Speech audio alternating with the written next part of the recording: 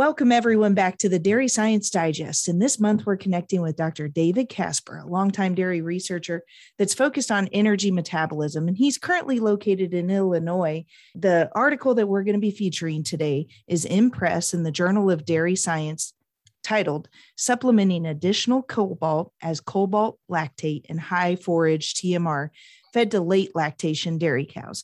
David, could you please introduce yourself to our listeners? Hello, my name is David Kasper, and I'm a dairy nutritionist that's been in the industry for 30-some years, and just recently received a fellow award from the American Society of Animal Science. Very good. And we're so happy to talk to you about your article that's actively in Journal of Dairy Science in press. And we're focused in on cobalt. Now, I haven't thought about cobalt in a long time. Could you start really kind of basic? What is cobalt and what made you interested in researching it? So cobalt is what we call a trace mineral. It doesn't take a whole lot to be in the ration, but it is a required nutrient by the dairy cow. Typically, cobalt is the trace element that's incorporated into a compound called vitamin B12. And a deficiency of cobalt will actually cause a condition called pernicious anemia, where animals they'll actually become emaciated. And so one of the key functions of vitamin B12 is in glucose metabolism or glucose synthesis in the TCA cycle or tricarboxylic acid cycle, or also known as the Krebs cycle. Yes. So that's how the cow actually synthesizes glucose is by ferments starch in the ration to propionate. The propionate gets absorbed into the bloodstream, goes to the liver. The liver then takes that propionate and synthesizes glucose from that.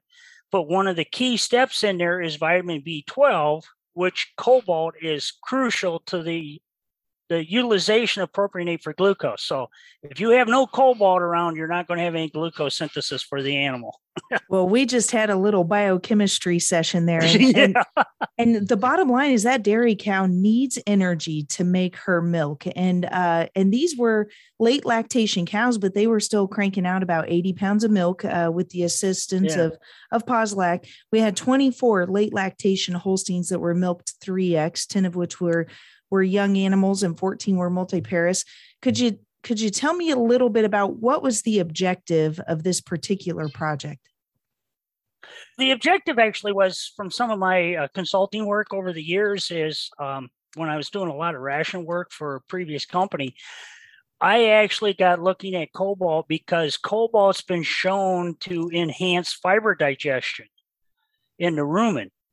And there's some good work out of the University of Minnesota demonstrating that. So because I was pushing high forage rations, increasing the amount of cobalt in the ration would make sense from a forage digestion standpoint. So by doing that in the field, I actually saw somewhere between 2 and 4 pounds of milk production response in the cows by doing that. And now at that time, that was using a product called cobalt carbonate, which is a good source of cobalt, but its bioavailability to the animal is very low. It's about 4%. So that's about the cobalt carbonate, but tell us more about the cobalt lactate that you were testing.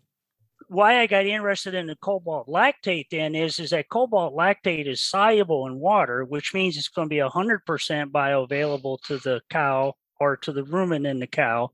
And so theoretically, that gives you more cobalt available for the bugs to synthesize B12, as well as help digest the fiber in the rumen.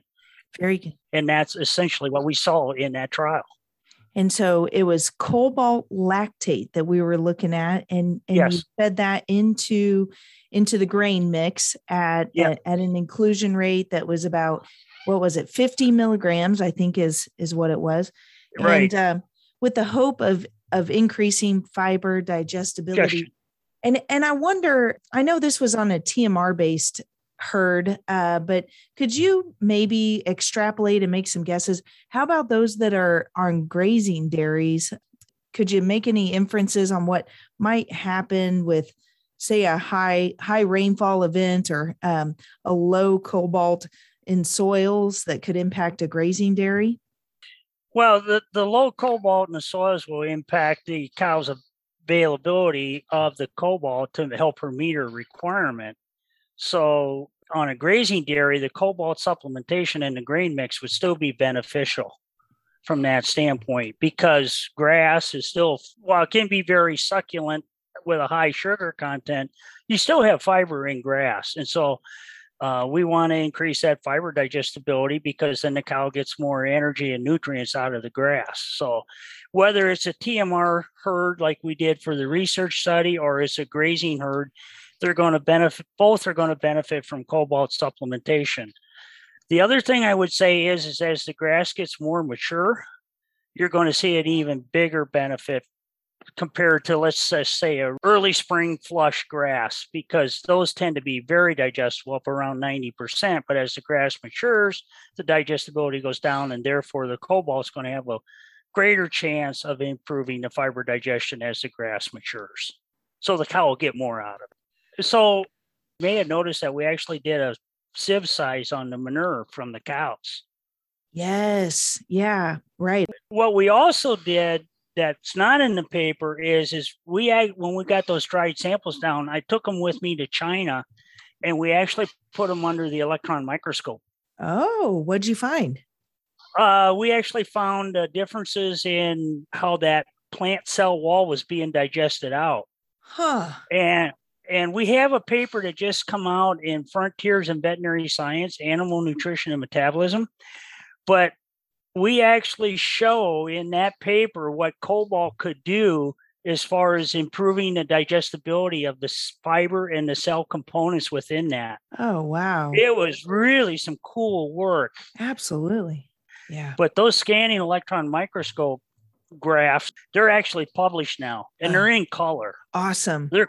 They're cool.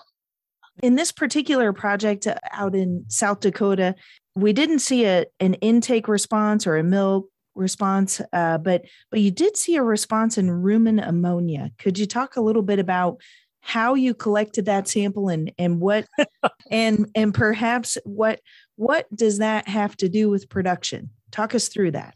Okay, so how we did that is we actually put a tube down the cow's throat, and then we have a pump on the end of it, and on the other end of the tube that goes down the cow's throat is a strainer. And so what we're actually doing is we're going into the rumen, and then we're pumping out some of the rumen fluid. And that way we can measure what we call the VFA, or the volatile fatty acid concentrations, along with the ammonia. So that's the how you got the rumen fluids. But tell us about what the decrease of ammonia actually means for the production dairy cow. The decrease in rumen ammonia is actually correlated with an increase in microbial protein synthesis. I see.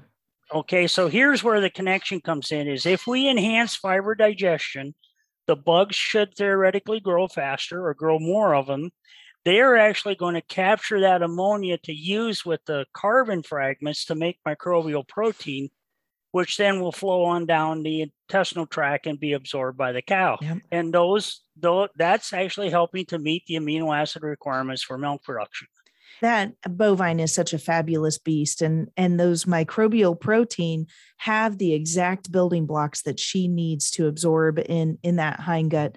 So that's really fascinating to understand that the lower ammonia is correlated to the higher microbial protein presence in the rumen. That's fascinating. What about the molar acetate? When you have a greater concentration due to the COLAC treatment, what do you assess that to? Okay, so I've been mentioning the increase in fiber digestion. So when we digest fiber in the cow's rumen, it will go to acetate, or that's the VFA that gets produced from fiber digestion. In contrast, we talked a little bit earlier about propionate and how that goes to glucose, but the source of propionate in the cow's rumen is actually cornstarch, or any starch type ingredient, whether it's wheat, barley, corn, etc., corn silage. So as we play around with the different components in the ration, we can actually influence the volatile fatty acid concentrations in the rumen that then can manipulate milk composition. But coming back to what the cobalt's doing is by enhancing fiber digestion, we get more acetate, which then the cow can use as an energy source, or she can use it to make milk fat, because Fabulous. acetate is the building block for milk fat in the mammary gland. Absolutely perfect. And we know that those components are really driving the marketplace right now and helping pay the bills. So yeah. If you were to change the design of this project at all to hopefully shake out a few pounds difference in the milk, how would you design this differently going forward? What would be the next step of research? I would go to what we would call early lactation dairy cows. So I would let the cows calve, get started on a good post-fresh calving program. The third week into lactation, I would record their production, and then I would switch them to a representative treatment with, say, additional cobalt in it. And then I would follow them through peak lactation. Yep. Because the enhancement in fiber digestion at that point is either going to drive milk production or is going to help with milk composition, or ultimately can even help with repearl. Sure. Keeping her healthy and on feed is the name of the game. And just getting those extra pounds of incremental increase turns into a healthier animal. Yeah, that would be really interesting to track that. Let's see. So my favorite question to ask every researcher is, you've got the ears of these dairy producers. What would be the one thing, if you could consolidate this project down, what would be the one thing that you would tell to the boots on the ground guys? That putting additional cobalt in a ration above the NRC requirement is going to enhance fiber digestion, which then with the cow has that additional energy, she's going to decide what to do with it. Very good. Very good. Yeah, that's the way I put it. Yep. So when margins are so tight in dairy cattle rations, I always hesitate recommending adding anything, honestly. But what's your thought on the cost to benefit comparison for cobalt? I was just going to state the additional cost for the cobalt is actually very economical. I don't want to say minuscule, but we're not talking about huge pennies here to increase the cobalt level in a ration. Right. It's actually going to be tenths of a cent. Right. And making sure that TMR is mixed well and you've got a carrier and all of that is balanced out. Work closely with your nutritionist, but it sounds like there could be an opportunity for adding cobalt, an essential trace nutrient, to your ration to ensure the success of your dairy herd.